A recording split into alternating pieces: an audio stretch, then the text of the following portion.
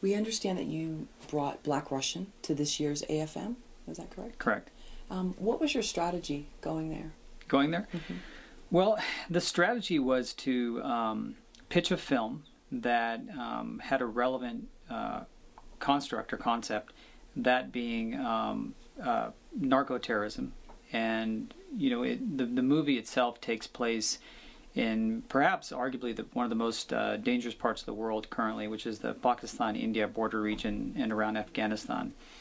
And the pitch was that, you know, we have a very interesting screenplay that takes place in this backdrop, and the story itself is it's fundamentally a kidnapping story. It's a story of a Los Angeles-based lawyer who goes in search of his fiancée, but the backdrop is you know, very compelling. So it's a story that we've heard before, like, you know, obviously you've seen films like Taken, Man on Fire, and so forth. But we decided to shoot it in this environment to make it more 21st century, or as we say, 2013, what's current here in the U.S. I mean, I guess while we were doing the screenplay, it was interesting that you know, the SEAL team had captured and killed Osama bin Laden at that point, and this was going on while we were in pre-production. So it gave us a little bit more, I suppose, motivation to really get our story out there, because it became a relevant issue. We see that part of the world from a certain lens, and what I wanted to do was show that part of the world from sort of the community's point of view, and at the same time tell a story that hopefully people will find very interesting. So in synopsis, the strategy of the AFM was to go there and say, look, you know, I know that, you know, you don't know me. I'm not, you know, I'm not your mainstream filmmaker. I'm not, you know, anyone who's connected to a big studio. But I have a compelling story, and I have something I think audiences across the board here, whether here in the U.S. or abroad, would be interested in. What type of prep work did you do beforehand to get yourself ready to go? Whether it was just administrative, getting flyers ready, or whatever. Okay. Mm-hmm. Well, the main thing about a lot of what happened at the AFM this year was also a learning experience for me. But before going into any type of festival or gathering, it's really good to know all the players. So you really have to do a lot of research. And the first thing to do is to find out who's going to be at the AFM.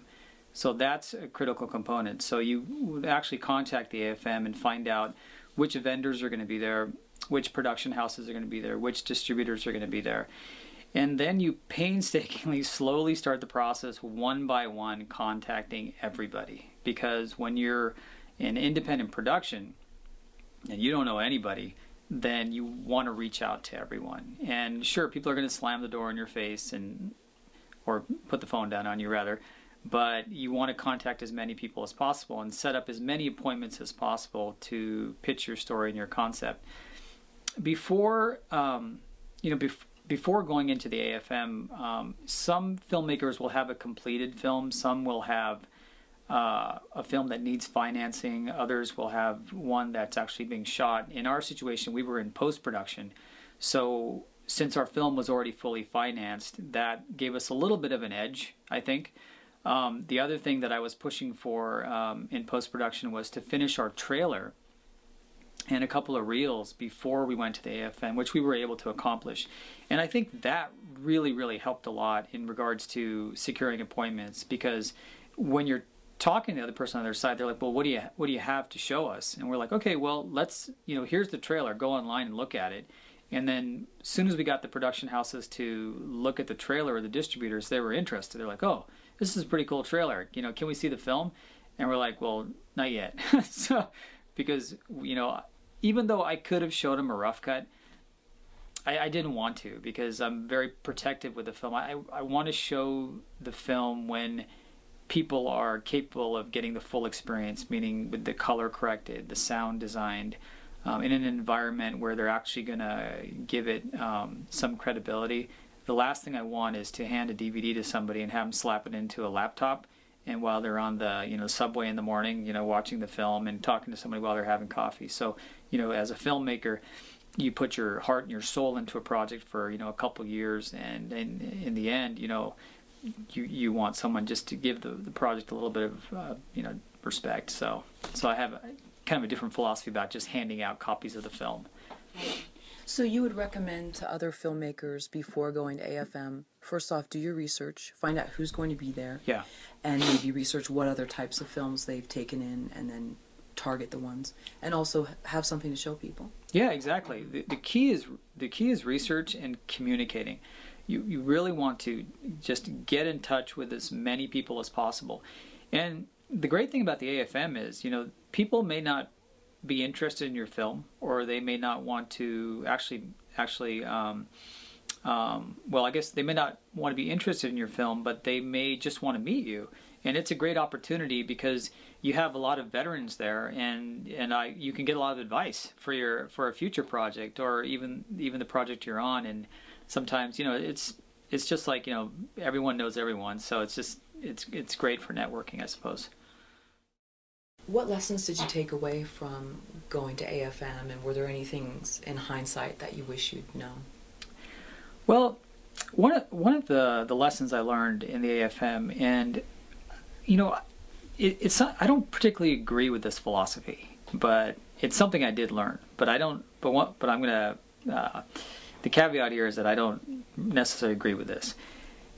Every distribution company out there always asked, well, who's the talent in the film? So, and it didn't really matter if it was, a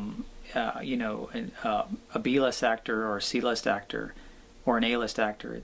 Even if they were in there for 30 seconds, they just wanted somebody attached to the film. So when you're out there doing a project, and if you can grab on to an A-lister or a B-lister who will come into your project for just even a few minutes, to the distributors, that makes a big difference. Or if you're dealing with a finite budget and you can allocate some funds to hire talent that can bring attention to your project, then the distributors do take notice. My personal philosophy on filmmaking is if you as an independent filmmaker, you have a very limited budget, and I like to put all my funding into the story and hiring excellent actors and talent, but they don't have to have been on NBC for 5 years or had a couple of big movies or something, because what I'm trying to do is tell a story, a compelling story. And I guess I go into the project, my philosophy is going into the project in completing a film, and hopefully people will find it entertaining.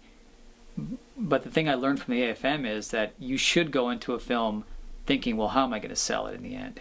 So that's the big take-home message.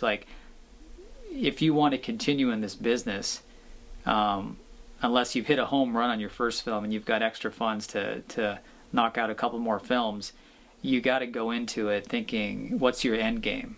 What's your exit strategy? And sometimes, as a creative person, you sort of have to take a back seat and be business-minded and say to yourself, okay, well, maybe I can't do this excellent action sequence for 30 grand over 3 days, but I'd give this 30 grand to this great actor to come in for 2 days so I can put him on the face of my DVD cover. so those are the kind of things you learn at the AFM, the business of it. That's and you learn it well when you're over there, because everyone asks, well, who's in the film, who's attached? So in knowing that you think of the end result and the story, what prompted you to want to do this story versus a teen vampire thriller? Okay, well, here's the deal. As a producer and actor, as a producer, I'm looking to make a film that audiences are going to enjoy. As an actor, I need to make a film that I believe in. So I don't believe in vampire films or teenagers running around killing each other. I don't buy it. So as an actor, I'm not going to be able to express it. So I need to find something. As a producer, I need to put forth a mainstream film that audiences are going to like. But as an actor, I'm going to have to pick a subject matter which I believe in, which is action drama. I believe in action and I believe in drama.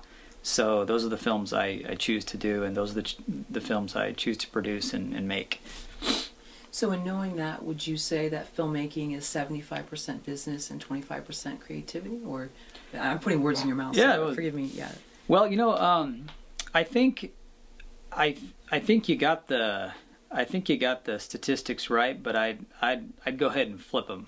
I'd say it's 75% creativity and 25% business, because if you're just in the business of making films, then you enter the world of like, well, let's just crank out a really low budget film that we know is going to make money, like a horror film, and then you're completely in the business of it, because your whole strategy is all about how much money am I going to make off this film, and then I can make my next one, then I can make my next one. So then it becomes 75% business, and that's one way to go. I don't agree with that, because, like I said, being the actor as well as the producer, it has to be 75% creativity, because it's got to be a story that I feel I can walk away from and be like, yeah, I like that performance. It's something compelling. It's a hell of a lot more riskier than doing just a film based on numbers and figuring out a specific demographic and knowing you can make a profit off of it.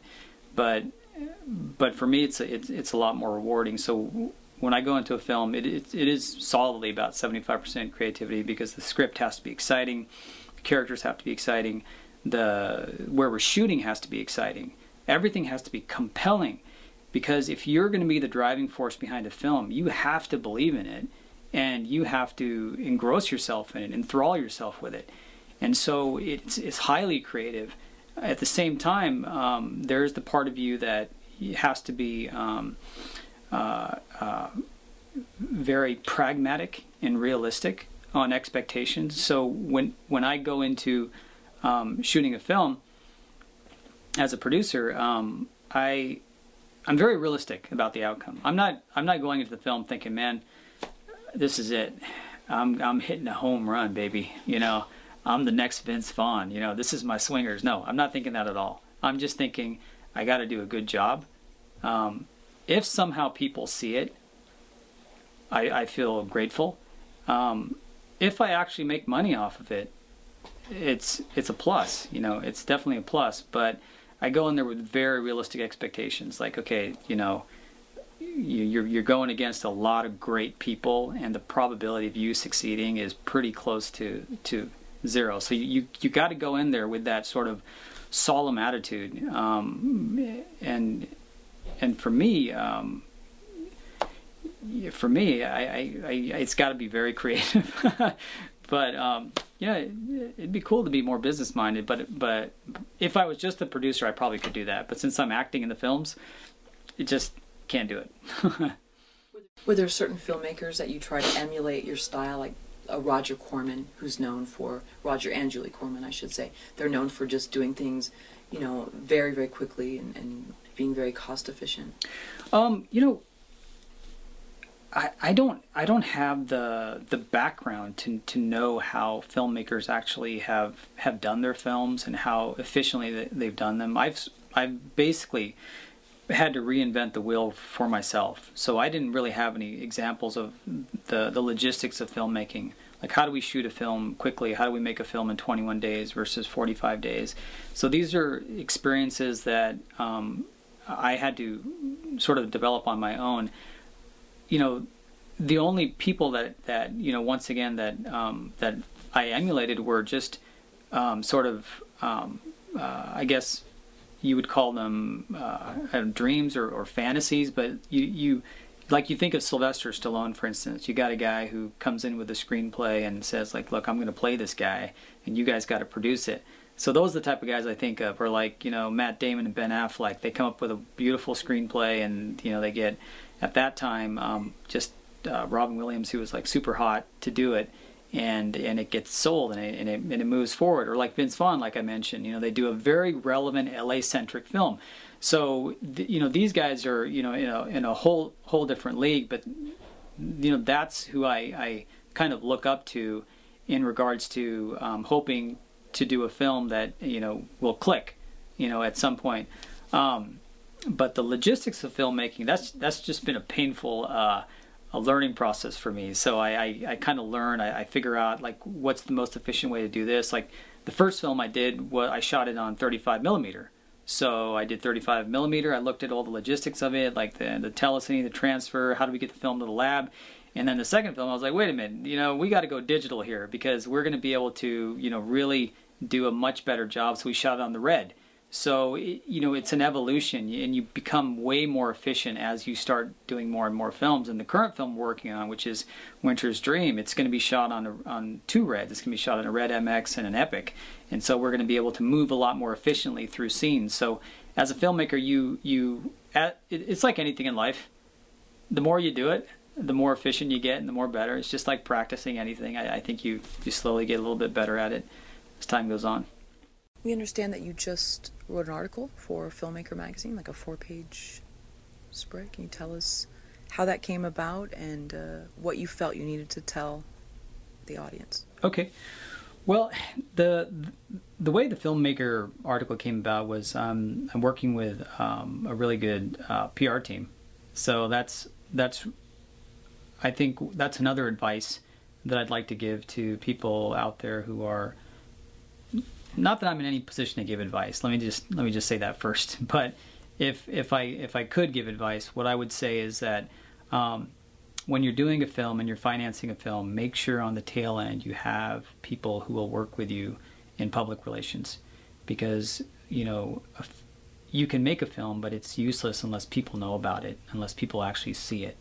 So I'm working with a really great team, and one of the guys, Christopher Kaplan, on the team, you know, orchestrated that event, and he pitched the film, which the magazine found the film interesting, and they found, I guess they found my story interesting, so therefore they contacted us to write an article about how we produced two films.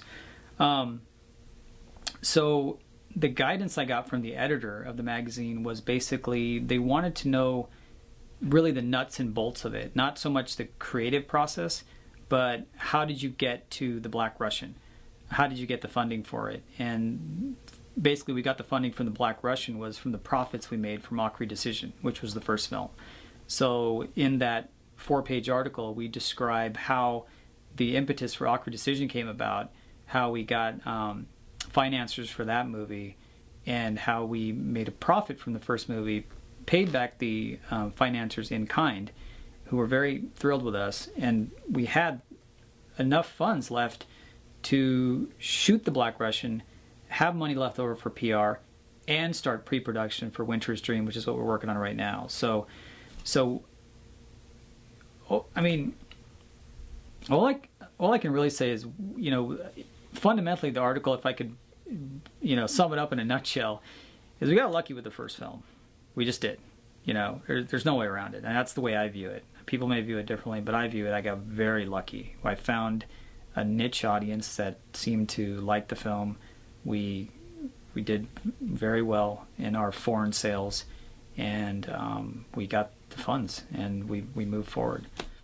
Can you give us like a Reader's Digest version of how all that happened? Okay, yeah, breakdown. So, okay, 2008, we start writing the screenplay for Aucry Decision. You know, at that point, I invested my own money. I hired a screenwriter and gave him the parameters. I said, this is the story I want to tell, and you know, as an independent filmmaker, it's really important that when you're working with a screenwriter, you let them know the parameters, because if the screenwriter comes back and says, okay, opening scene, you know, spaceship lands, and you know, alien comes out and blasts somebody with a laser rifle, you're like, okay, well, there's your whole budget of the film in the opening scene, so you're done. So I just told the screenwriter the parameters. I said, look, pal, this is the reality of it. We're going to shoot here, we're going to shoot here, we're going to shoot there. This is the story I kind of want to tell. Give me a screenplay that's going to work for that. So once the screenplay was done, and that was my own personal investment, so I had skin in the game. So that was key. That's point number one. if you want to make a film, you got to put something into it. You got to put some personal sacrifice has to go into it, because if you go to a financer without personal sacrifice and without being professional, no one's going to really think you're legitimate, especially if you don't have any connections. So, point number one is be professional, and you need to take risk on your own project. That's critical. It's easy to play around with somebody else's money, very easy, and a lot of people in this industry do, and they're not professional in my opinion. So be professional, put some skin in the game, and then see if you can get the financing. We happen to be able to get 80% of the financing from non-traditional investors, and once we had that financing, we shot the film.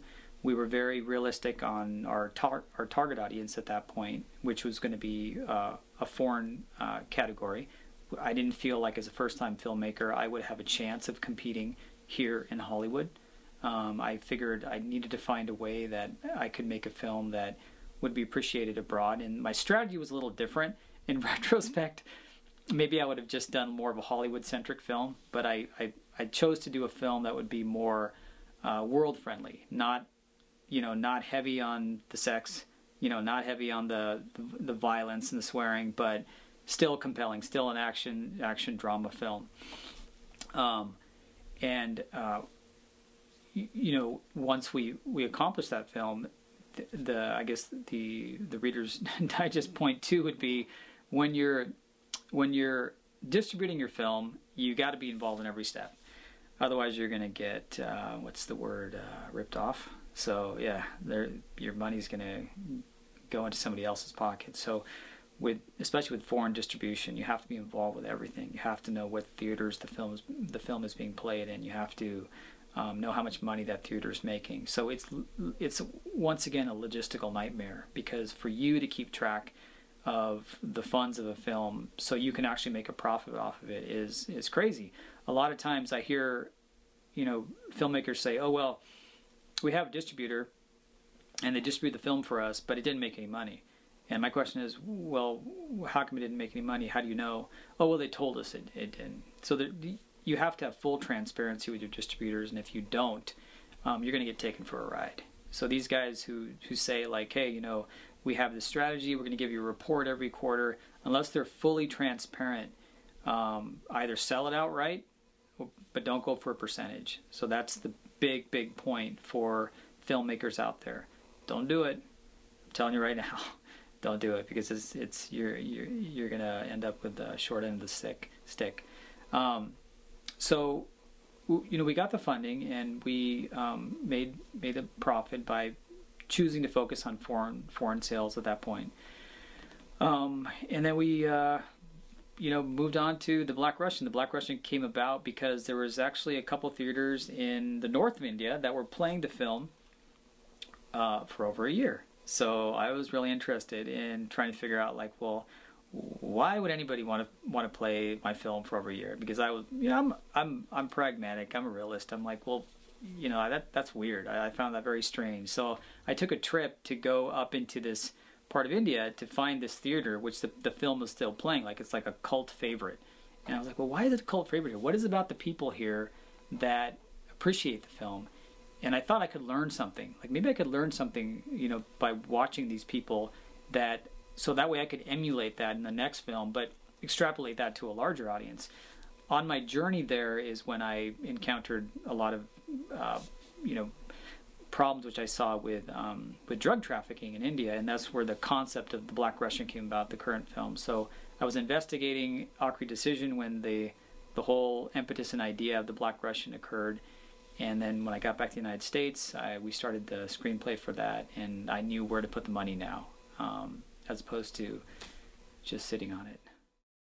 You talk about wanting to get full transparency from a distributor, but how does someone do that due diligence if a lot of people are really good at hiding numbers and being evasive? How do you take ownership of that if you're getting someone that's giving you the runaround? Because we've heard that from other filmmakers where they've tried to contact them, and people can keep very creative books. They can. So the way you do that is you do it before you sign the paperwork. So that's the key. So it's not after you sign the paperwork.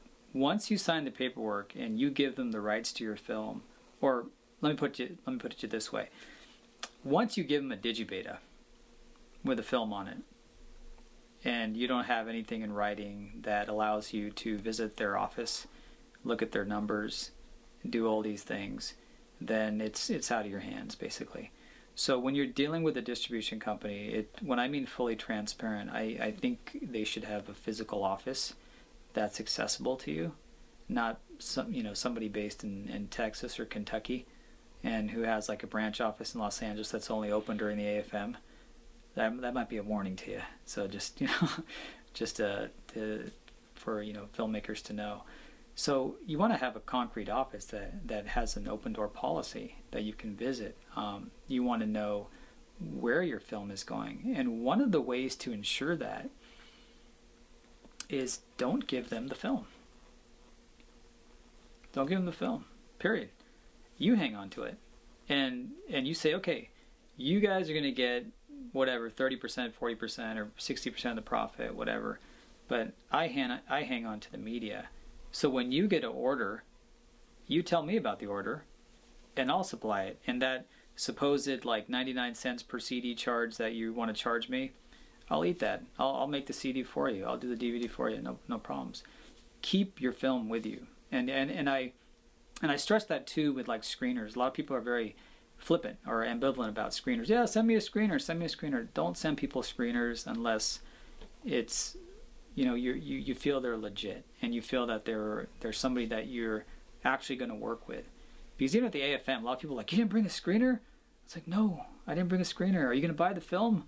No, I just want to look at it. Well, when you want to buy it, or if you really think about, if you really want to, distribute it, because you're already asking me, like, who's the talent and who shot the film? Who's the director? I don't know this person. I don't know X, Y, Z.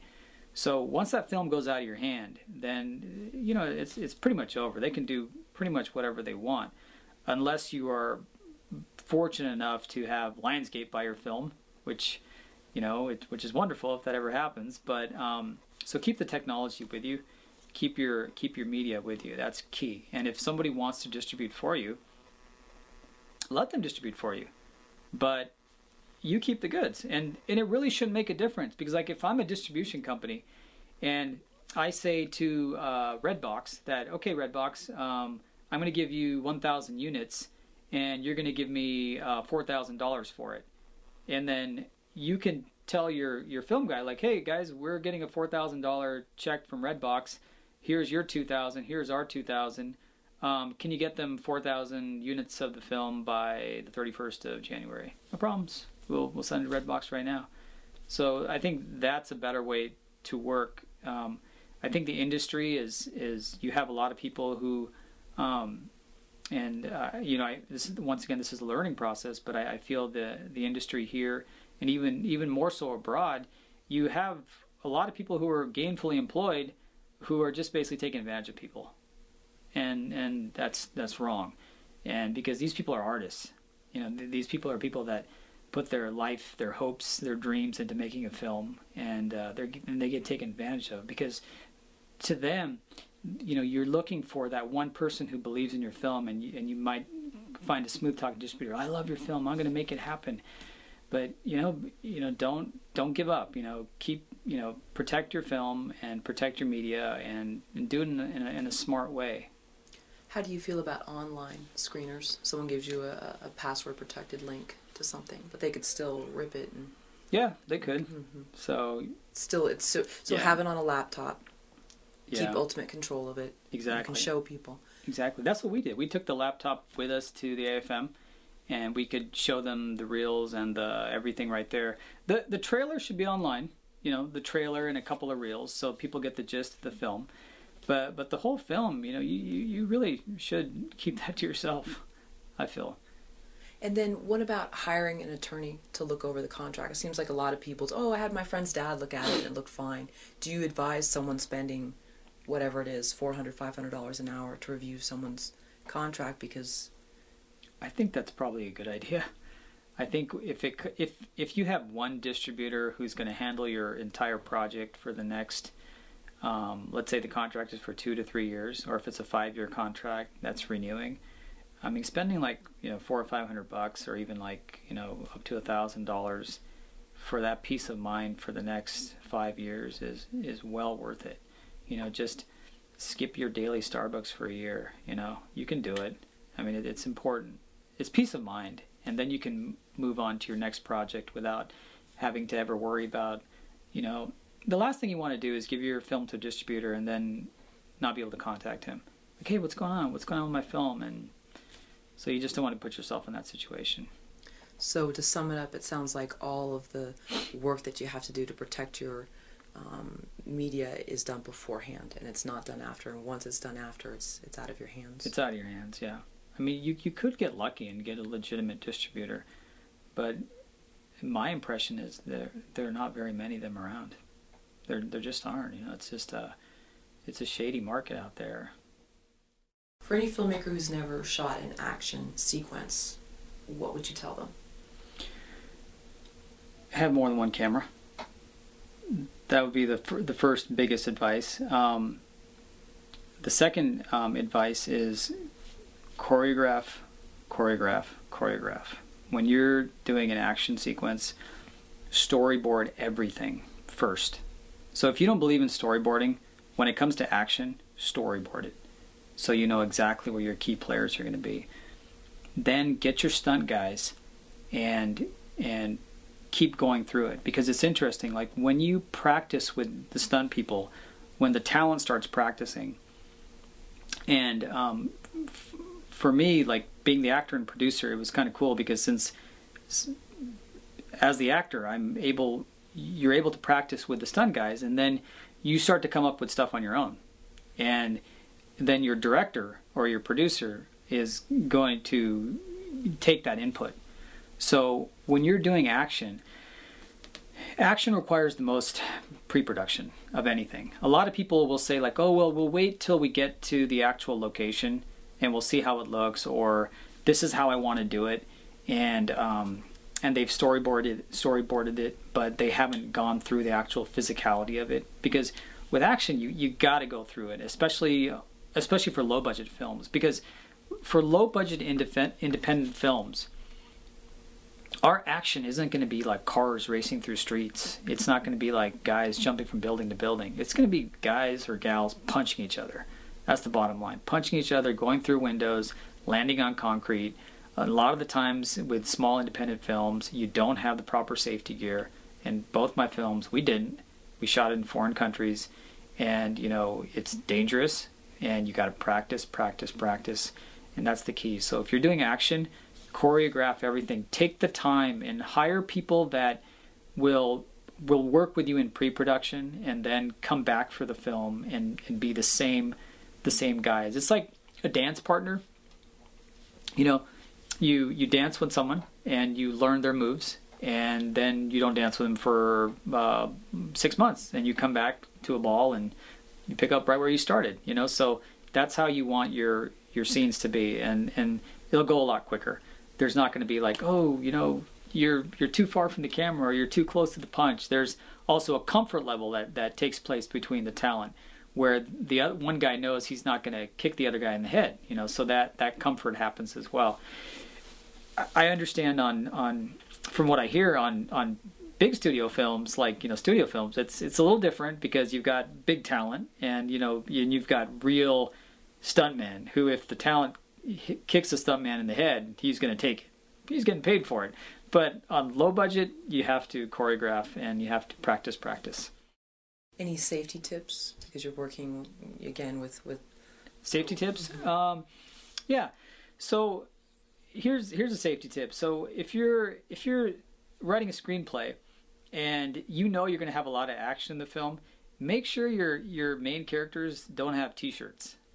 So talk to costume design and tell costume design, like, try and get them like maybe loose fitting jeans, or like a full sleeve shirt or a sweater, so that way anytime there's an action sequence, they can pad up everything. They can pad everything up underneath them, and if they really do fall or get whacked or something, they're protected like a football player. So that's key. But if you got a guy and the Rock can pull it off. The Rock can wear a tight T-shirt and like and he could probably break a wall and not even feel it. But most people can't do that. So you have to make sure your wardrobe is appropriate to the action. So that's kind of like just a simple advice. If you want to keep your talent happy, if you don't want to keep them happy, you want them to get hurt, then yeah, put them in T-shirts and have them fight on cement, and they won't be very happy. So you're using making the films as a launching pad for acting. Is this something that you want to do as a full-time career, or you're still interested in practicing medicine and staying with helping your patients? And doing what I do. I'm very much interested in medicine, and I will always be interested in helping my patients. So that's part of me that I signed up for when I took the Hippocratic Oath. So that I won't leave behind. But I'm also interested in being a full-time actor. So a lot of time people get confused when you tell them like, well, how can you be a professional in one field and then want to do acting? Like they'll say, okay, you're a doctor, but you want to be an actor. But you can be a professional in two different careers. It's very possible. It's just what's called time management. That's all it boils down to.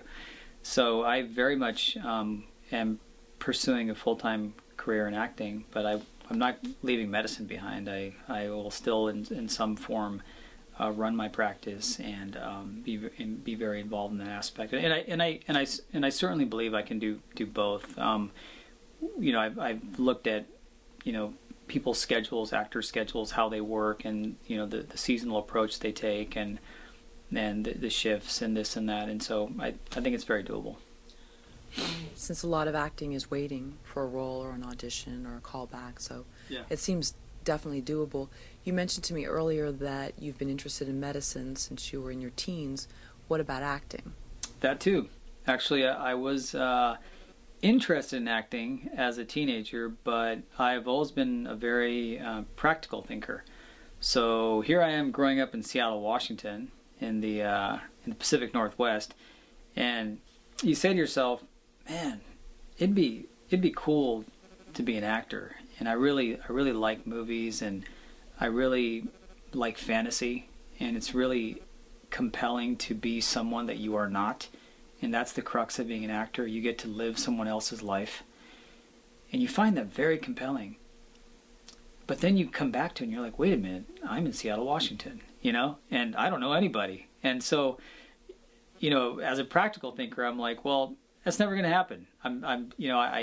There's just no way. What am I going to do as a 15-year-old? Just run off to, Hollywood and give it a shot. So, and I knew even if I did that, nothing was going to become of it. So I just put it aside. I said, you know what? I also really am very much interested in science, and I'm very much interested in medicine and that aspect of, helping people. And I think that's really cool.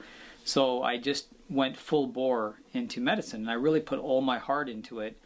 And from the time that I started medical school to the time that I finished my residency program, I didn't think of anything else. I mean, acting didn't even come in my brain for 8 years. It was amazing. I was so focused on trying to be the best physician I could be. So I really put my heart and my soul into it,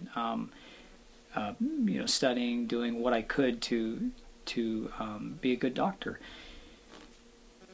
But it's interesting, though, because I ended up in Los Angeles because of the choices I made in the residency program I decided to go with. So I went from Washington to New Orleans to medical school, and then I got accepted to the USC program for dermatology and dermatologic surgery, because that was top of my list because they're very hands-on with skin cancer, and I wanted to be a skin cancer surgeon. So I had applied to USC, and I was hoping to get in, and I got in. And so now here I'm in LA, and it's still, I'm not thinking of acting. I'm still in my residency, and I'm focused on that.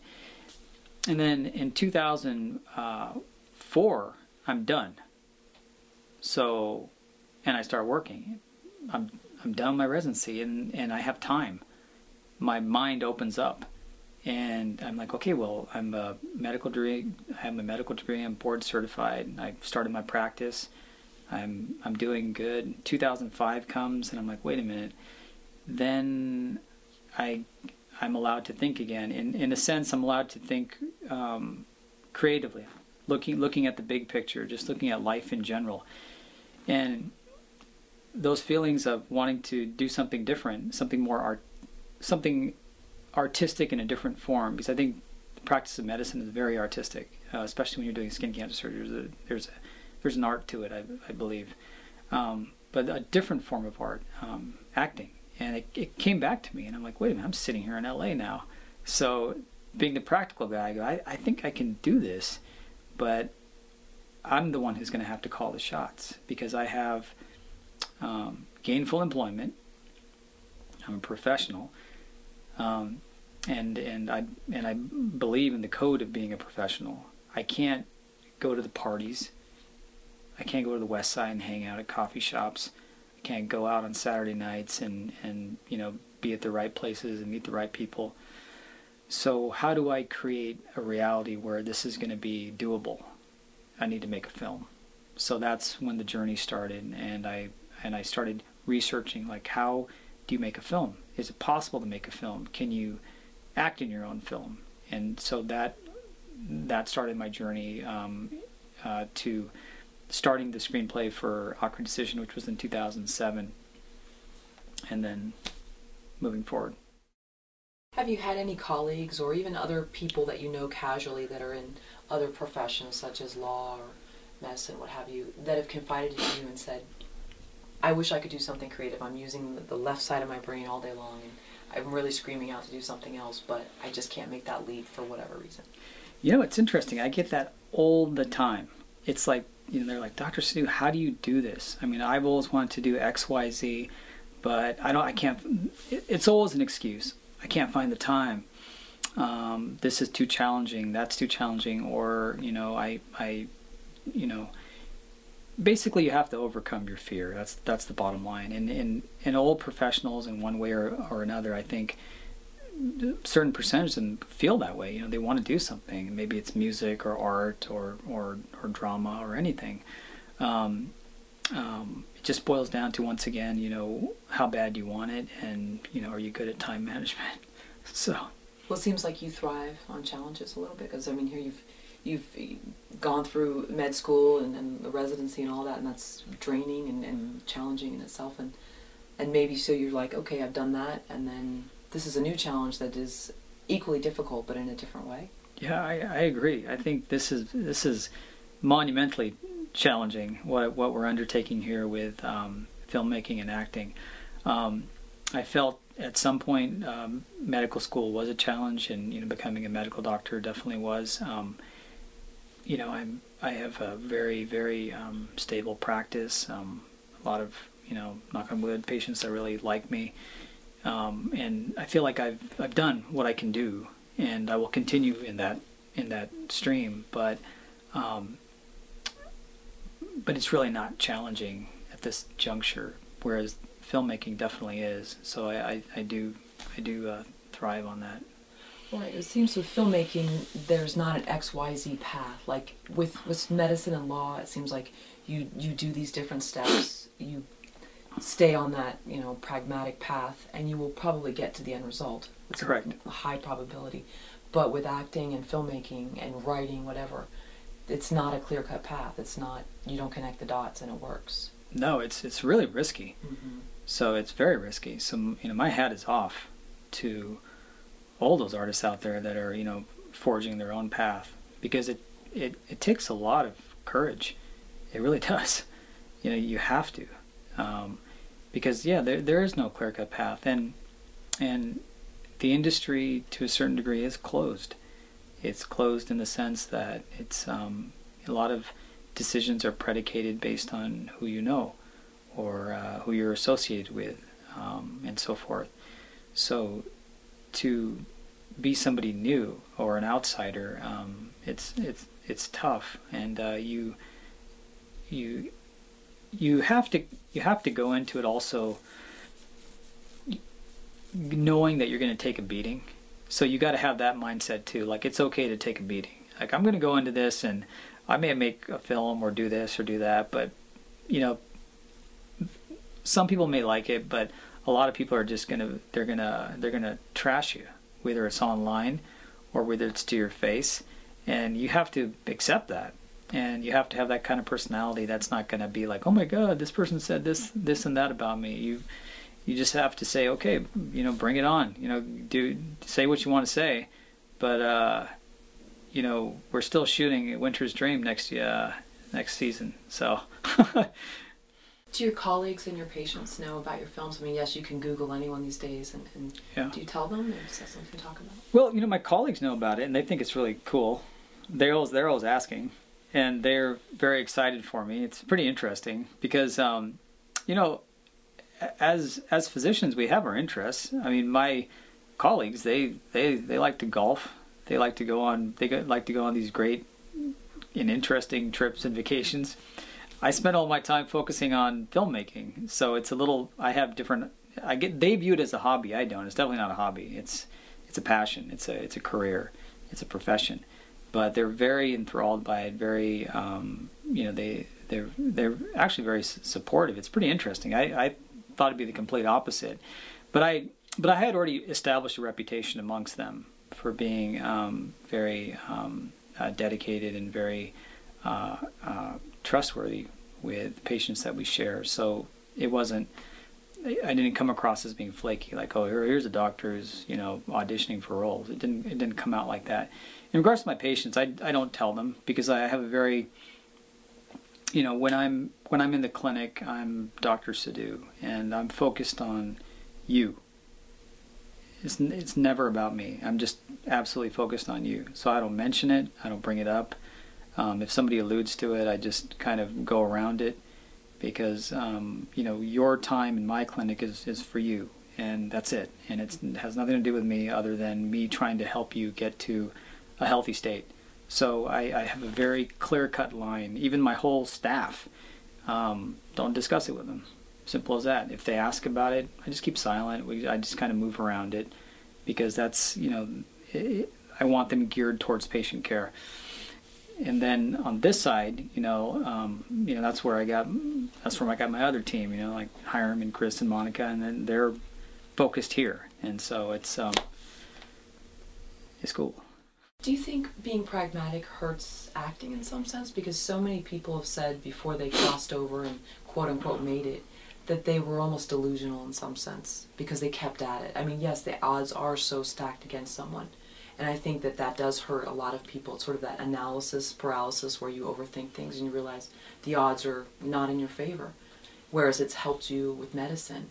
But do you think in some sense someone almost needs that blind ambition, sort of those delusions?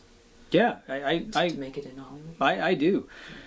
I think the delusional people are people that I admire, like all these delusional types that are out there who are going to the right places, meeting the right people, and auditioning, thousands of auditions a year. Those are the guys that eventually make it. I mean, they do. But the thing is, you have to understand who you are first. So the key is really understanding who you are, and then being true to yourself. I'm not delusional. I'm a practical thinker. I'm very pragmatic, and I'm a professional above all else. So I have to create a different way to get there. I find that the people with that type of personality some of them definitely make it, and they try and keep going in that direction, but they have a high attrition rate as well. They tend to burn out. I think pragmatic and practical thinkers, I feel that we tend to set a goal and they stick to it. So I think that is where the advantage lies. I think the advantage for the practical thinker lies in dedication, perseverance, and being unwavering to a commitment. So for when a practical or pragmatic person who's a professional makes a commitment, they stick to it. So my commitment is to make films and to be recognized as an actor at some point. So until that occurs, I will continue to make films and figure out a way to make it. So I suppose you may be thinking, well, that is slightly delusional in and of itself. So yeah, I mean, I guess there's different ways to be eccentric, I suppose. So for me, my eccentricity is in a belief that I can keep propelling forward in filmmaking and doing it my own way, as opposed to the mainstream way. So once you finished med school and you were up and running with a thriving practice, why did this epiphany happen in terms of making a film rather than just going and finding an agent and submitting yourself online and going out for auditions? Okay.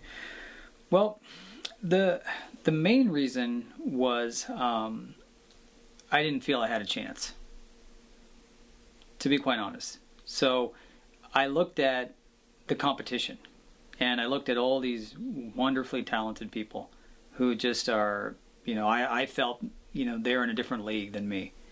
I kind of felt like the same way. It kind of goes back to when I applied to medical school. I saw all these people around me like super smart, and I was like, oh my God, I'm going to have to work 10 times as hard to graduate from medical school as these guys around me.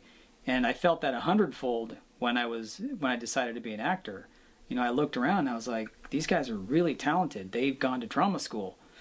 They've been in this artistic, they've had this artistic psychology for, since they were babies. Some of them have done Nickelodeon, some of them have done this, done that, and here I am, a guy who knows a whole lot about the human anatomy, but not about, how to stand on stage, right or left. So that was the main reason. I felt like if I put myself on the same playing field as these other guys, I wouldn't be recognized and I wouldn't have a chance. I felt like I was too much of an outsider. I felt like I wasn't the mainstream type of leading character that Hollywood's looking for. So I felt like, it's not going to happen. The other thing is I'm a professional and I don't have the time to go via the normal route. I don't have the time to audition for X, Y, and Z things that may or may not pan out.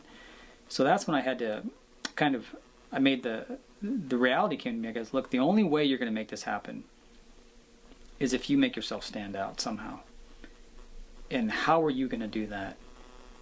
And I felt the best way to do that is to make something, make a film, because I know how to work with people. I run a practice. I know how to organize. I know how to manage my time. I had a lot of concepts in my mind, thoughts and ideas that I felt were worthy to put into a screenplay or put into action. And so that's how the decision really came about, was just, kind of realizing that, if I go the normal route, I probably won't make it. Somebody like, like these super excellent actors like, George Clooney or someone, they can walk into Hollywood and fine, they can audition and they're going to get it because I always feel like these guys, there's something about them that people look at him, they're like, yeah, this guy's great. He'd look great in this role or XYZ. And then there's the other part of the actors that made it, but they didn't make it via the traditional route. It wasn't like they walked into an audition, they're like, hey, you're the next best thing since, Wonder Bread, and we're going to make you happen. They had sort of a more circuitous route, and that's the category I felt I fit in. There's a saying that I like, and it says, expectations are planned disappointments. And I know that's sort of a negative take, and we're trying to be a little more positive here at Film Courage. But I'm just wondering, do you think that's why a lot of people give up or self-destruct in this business, because of those expectations, where it seems like you said you're a realist, and you realize that it could not happen, and you just kind of keep on that path? Yeah, I very much agree with that. It's a tough business. That's the bottom line, because it's unlike anything else, because you're constantly trying to sell yourself, which in and of itself is kind of weird. So it's very difficult, and the thing is, but to move forward in this, you have to have expectations. And that's the conundrum. Because how can you move forward as an actor or a filmmaker without the dream of making it big? And so that's where the sort of disconnect occurs, because you have to have the dream, But at the same time, you have to say to yourself, like, look, man, the probability of you making it there is slim. Like, even now, after 2 films, I'm very much like, probability of me making it, slim. I still honestly feel that way, and that's me. But I have the dream. I have a dream. Like, you know what? I think I can. I just have to work harder, and I have to keep trying, and so I move forward. Yeah.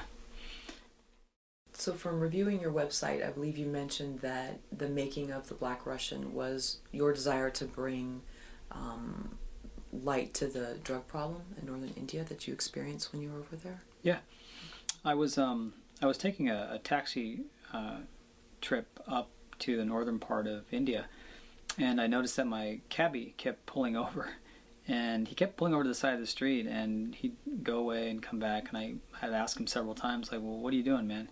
Why do you keep pulling over? And do you have to use the bathroom, or what is it? So he's like, no, I'm just getting my medicine. So then after interviewing him a little bit longer, I found out that he was actually getting opium. And I was like, I asked him, I said, literally, you can like pull over anywhere? You don't have to have like a dealer or a specific spot? He's like, it's pretty prevalent everywhere in North India. So I followed, I traveled with him up into the village areas and up to the cities of northern India. And I found that in most villages, there's a pretty heavy presence of opium dealers or narcotics dealers. And I started asking around. I asked, like, well, what's the percentage, do you think, of addiction here? And I pulled an article, actually, that at some point there was a certain category of men, like I think it was like 17 to 24, where at some point 40% of the population was using opium. So I didn't buy that, because I said 40% of this region is using opium. I said, that's crazy. That means like the civilization is going to collapse. And I found it striking that no one knew about this, and this is happening in the north of India, bordering Pakistan. So I talked to a couple of government officials there, and what they explained to me was that a lot of the drugs come over from Pakistan, and a lot of the terrorist activities are funded by this drug trade.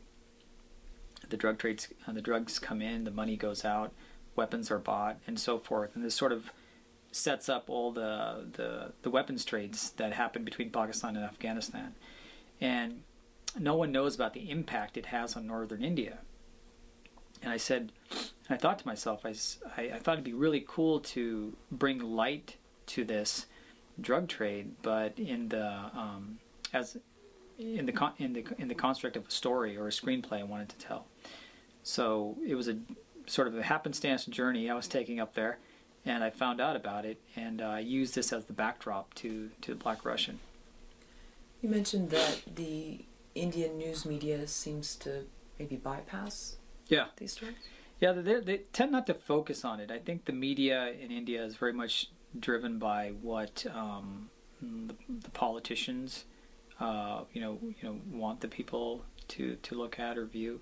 So I think the politicians have something to do with this drug trade, and this is just a theory or supposition. It's not, I don't know, to be fact, but after talking to several people, it seems like certain politicians are getting richer and others are not.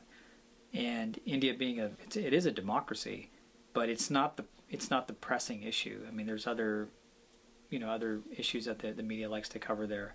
So it's not something that's really known about, and I just found that odd. From your time you said you spent some time briefly in Seattle, doing something with psychology and addiction. My undergrad at University of Washington. So what parallels do you see? Because heroin usage is fairly high, isn't it, in the Washington area, or alcohol? It might be, but I never came across it. I mean, not like in India. Wow. So in India, it was my taxi driver. In Seattle, I was just hanging around with other college kids who perhaps alcohol use was a little high, but I don't know about the other stuff. Do you see any parallels between how, especially California culture? I mean, there's dispensaries pretty much on most blocks, aside from residential neighborhoods. Do you see any sort of parallels between that, or two different animals? Um, I think they're two different animals. I think the dispensaries are more, I guess they're more government regulated here in the state. Whereas in India, it's like, like a crack dealer. It's like on the corner of the street. It's very shady and there's no I guess quality control is what you would say. When we were writing the screenplay for The Black Russian, we wanted to draw on real life issues that are happening in that part of the world. And one of the biggest issues over there is not only the drugs, but how politicians and the police themselves are involved in the whole process. So in our film, when the protagonist, the Colin, the lawyer, goes to India to look for his fiancée, he comes across those very same issues where the police force, the politicians are in collusion with these narco-terrorists. And it becomes a very interesting, compelling story because you have this guy who already is in a foreign land and he's going to all the proper sources to get help, but the actual help is not the help. They're actually the enemy. So we use those real life elements that we've seen happen in that part of the world and transpose them onto our screenplay and use it to tell this story. Did art imitate life in any sense when you were over there? Did you encounter anyone trying to stop you or any resistance? Well, we were shooting in the northern region of India, which borders Pakistan. So it's an area that is under heavy surveillance from the Indian Army. So we had a lot of Indian Army personnel around, and it was our line producers told the crew, like, after certain amount, after dark, make sure you're back at the hotel and so forth. So although the setting was safe, we didn't have any incidents. You definitely felt the presence of the army, and you kind of got a feeling of that the area wasn't as pristine as one would think if you just looked at the scenery. How did you conduct yourself, and how did you advise the other staff members, or crew members, to conduct themselves? I mean, was it not to make eye contact, or just be incredibly respectful, or not even engage with them? No, I actually told the crew, I said, look, you're here in India, you go out and have a good time. Go out there and meet people, explore, do what you got to do, but stay in a group and just be back before a certain time. And whenever you're going anywhere, make sure you take one of our local guys with you. So I encourage them to actually meet people and talk to people and not to be standoffish, because there were a lot of tourists in the area as well. And just, be smart about it. Go in groups and also use the resources that we have, like the drivers and so forth, and explore. So you made all of your money back on your first independent film, Akari Decision, which is something we rarely hear of people doing. First off, where did you meet those investors? Where did you obtain them? And then what was the process like? Okay. Well, the investors actually already knew me. So you want to, first of all, approach people that you know. In my situation, being an established professional, I was in contact with other professionals. And it's interesting, in the United States, there's a lot of non-traditional investors that are very much interested in Hollywood. And you'd really be surprised. And it's not here in California. You can go anywhere. You can go to like Las Vegas, for instance, or New York, or anywhere in the country. And people are very much enthralled with Hollywood, and they like to be involved, whether it's, behind the scenes or not. So you want to go to people and you have to have a background when you're approaching individuals who are going to invest in a project. So it's like anything. It's like being a broker, and you're approaching someone and saying, hey, I got this great portfolio of stocks and I want you to invest in it because I can make you a return. So a lot of this plays on the credibility of the individual who's selling the project, and I was selling the project fundamentally. And with these people, I was very credible. I was extremely professional. They knew exactly what I was about, and they knew my MO. They knew that I'm not someone who's going to be frivolous with funds, but I have a very specific vision for a project and a plan on how to get them their a return on their investment. So that's the approach I took, which is probably gonna be a little bit different, I think, than some of the people who are locally trying to make films. I guess what I would say is really use your own network first. Try and exhaust that before going to the traditional sources, like going downtown and finding a production house or pitching your script at the AFM. What types of materials did you present these investors with? Like, let's say you were a broker and you were going to show them your quarterly reports or something. What did you show them to make them, besides them knowing you personally and having an existing relationship? Well, you have to show them. Well, first of all, the big thing is how much money do you already have in the film. So for me, I had invested 20% of the film already, so I already had a certain amount of, as I said before, skin in the game. That's huge. That's really important, because a lot of times you hear about people getting money from investors and just being very frivolous with it. And I'm talking on all levels. I'm talking about directors, producers, actors, and so forth. It's really easy to be frivolous with other people's money, and that's just not professional, and it's not the way to conduct yourself. So they already knew how much of investment I was making in it, which is 20%, and I'm looking for the rest of the 80%. So a lot of this is dependent on how much faith they have in you as a person who's going to be able to deliver on a promise. So a lot of it does go back to personality and having a record of being an upright individual. So that's a big part of it. Then the second part of it is, what's the strategy? So what's the audience that you're trying to target? So in my case, Akri Decision was made for a foreign audience. And what I did was I did research on theatrical sales in India, where I wanted to release this film. And I gave them the numbers. I said, look, if we invest this much, it's a safe bet that we can get a return on our investment, if as long as we don't go over this amount of money. And if we can get a theatrical release in India, which we did, it was a national release, we should be able to make the money back, as long as we're really smart on the flip side of it, making sure that the distributors are actually giving us, our fair share. And you said one theater was playing the film for over a year. Yeah. Yeah, I heard about it. Like I was kind of shocked. I was somebody, so one of the guys who was actually on the crew in India, he called me up, or I don't know, he called me or emailed me. He was like, hey, he's like, Umber, I just saw your poster here, and it's still up, and they're playing the film. And I was like, nah, you're full of it. I said, come on, man, who's gonna play that film for more than a year? And he sent me like a little picture, and it was up in the theater, and I was like, damn. I said, they're playing my film. It's been over a year. so I was like, I decided to take a trip to go see, like, what's the story here? Like, why do people like it? And yeah, so it was a pleasant surprise. The other pleasant surprise was that first film actually made it to a lot of sources that I didn't know about.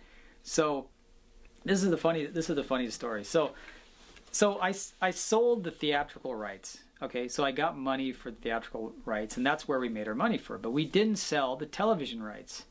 Okay, so we're shooting The Black Russian up in the mountains, and there's only 2 channels.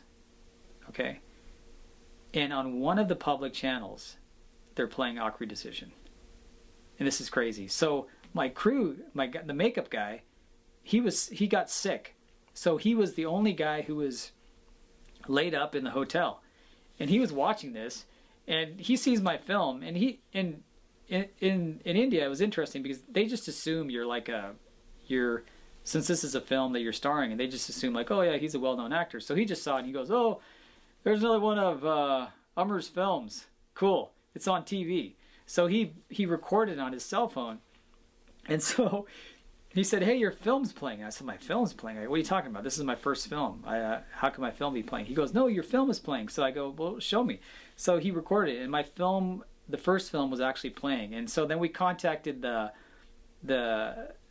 station, and we said, hey, who gave you the film? And they were like, well, they just didn't answer the question. So that was cool. So what were the key factors in making your money back? The key factors were having a solid game plan for post-production. Going into the filmmaking process, I knew that a certain amount of the budget had to be spent on advertising and PR. So in foreign sales, what you'll find is that you'll be able to secure theatrical release if you're willing to put in money for marketing.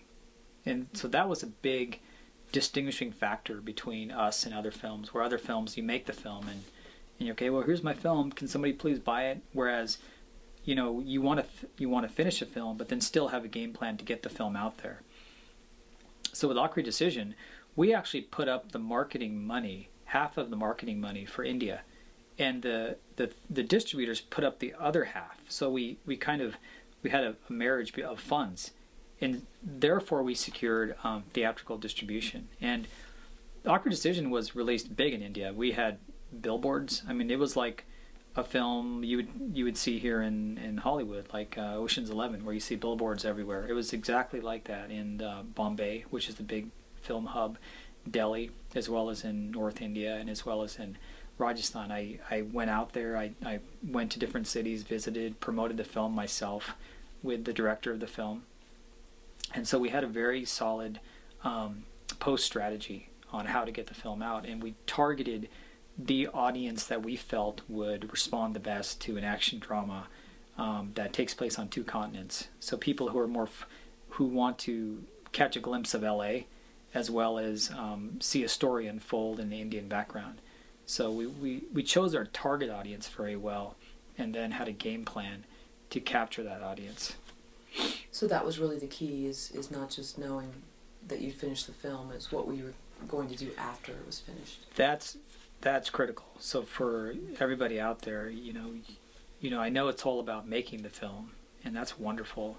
But the whole idea of making the film is for people to watch it, and the way people are going to watch it is if, you know, you have PR and you have a marketing team that is going to help you. So whatever funding you're coming up with to make your film, make sure a certain amount of that is allocated for the back end. So you say that you were very, quote, lucky, yeah, with the Aakhri Decision, knowing that some of that was luck, maybe some of it was also your planning. How can you improve upon that for The Black Russian and also your third film? Well, yeah, definitely for Aakhri Decision, I feel we got lucky. You know, we happened to hit at the right time in the right season, and we were able to recover the funds. For the future films, the way we can improve on it, or the way I am improving on it, is I'm actually making films that have more content on half the budget. So right off the bat, I'm already in a better position, because now I'm much more efficient in filmmaking than I was with the first film. Secondarily, we're targeting a different audience now. So we're targeting California, we're targeting the United States and Europe, so we're targeting Hollywood. And that's where that's what the Black Russian story is for. So our target demographic has changed as well. So we made the first film knowing which audience would respond to it best, and playing on that, we found, you know, I did some research and figured, like, well, what do people, what are independent, you know, moviegoers going to want to watch? Because we can't compete with the Avengers, you know, we're not. Forget it. So what is somebody likely to, you know, get on Redbox, or what is someone likely to find interesting and compelling and to view? So those are some of the factors that I had to think about before actually even getting to the screenplay of The Black Russian. So a lot of it is about choosing your target demographic, and I think you tend to hone those skills as time goes on. I think the third film is going to be, you know, the dream is we're going to knock it out of the park. But the third dream has science fiction elements, and I've always wanted to make a science fiction film. I'm enthralled with Blade Runner, you know, and films like that. I always felt it wasn't possible, but after finishing The Black Russian and working in post-production on Black Russian, I figured out how we can do science fiction, you know, with lasers and all the effects on a budget that's doable for independent film. So I think I'm opening it up to a whole different demographic now. We're opening it up to the Comic-Con crowd, and that's a huge crowd. And so that's where Winter's Dream is headed. You know, I see Winter's Dream headed for that audience, and I'm very, very excited about it. So it's a learning process, and you learn more about your demographic. The other thing is, and I think this is for me, this is the most important thing. I make Awkward Decision. They're like, Amr Sidhu, who are you? We don't know you. Now in India, some people do know me. Like, I went to the airport and a guy actually wanted a picture with me. I was like, oh, that's cool. All right. So come over here, and I try and sell the Black Russian. I go, yeah, but I made Awkward Decision. We don't care. Who are you? You're nobody. You know, you're some guy that made a foreign film. Big deal. And now you want it. Now you're starring in this new film. Okay. Fast forward a year, Winter's Dream. Who are you? I'm the guy with the Black Russian. I'm the guy in Awkward Decision. So that is the other strategy. The other strategy is recognition now, because now there's going to be a certain amount of people that are going to remember me from the Black Russian, and the same people that maybe remember me from Awkward Decision. So I'm also building my recognition as an actor. So every film that I do in the future, I think I will get to the point, I don't know when, but I strongly feel I will get to the point where I will go to AFM one day and they'll say, well, who do you got in the film? Me. Oh, okay, cool. So let's talk. So that's where we're headed. Do you feel too that your time management skills have improved in terms of filmmaking? You said so much of it is just kind of learning as you go. And...